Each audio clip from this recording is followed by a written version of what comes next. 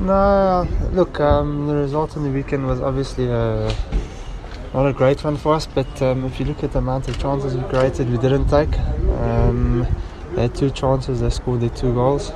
So it came back to bite us. I mean, we still got 10 games left in the league. We're still 7 points clear from Sundowns and 6 points from Pirates. But there's no stress of, in the camp or anything. Puts a bit of pressure on us, of course, yes. But it's a wake-up call for us. We know what's at stake. We want to obviously end our trophy drought. We've got the Nedbank Cup on Saturday, another big one. We want to progress to the next round, and that's what our main focus is at the moment. Does it make it a bit more difficult now that you have to juggle both the Nedbank and the league?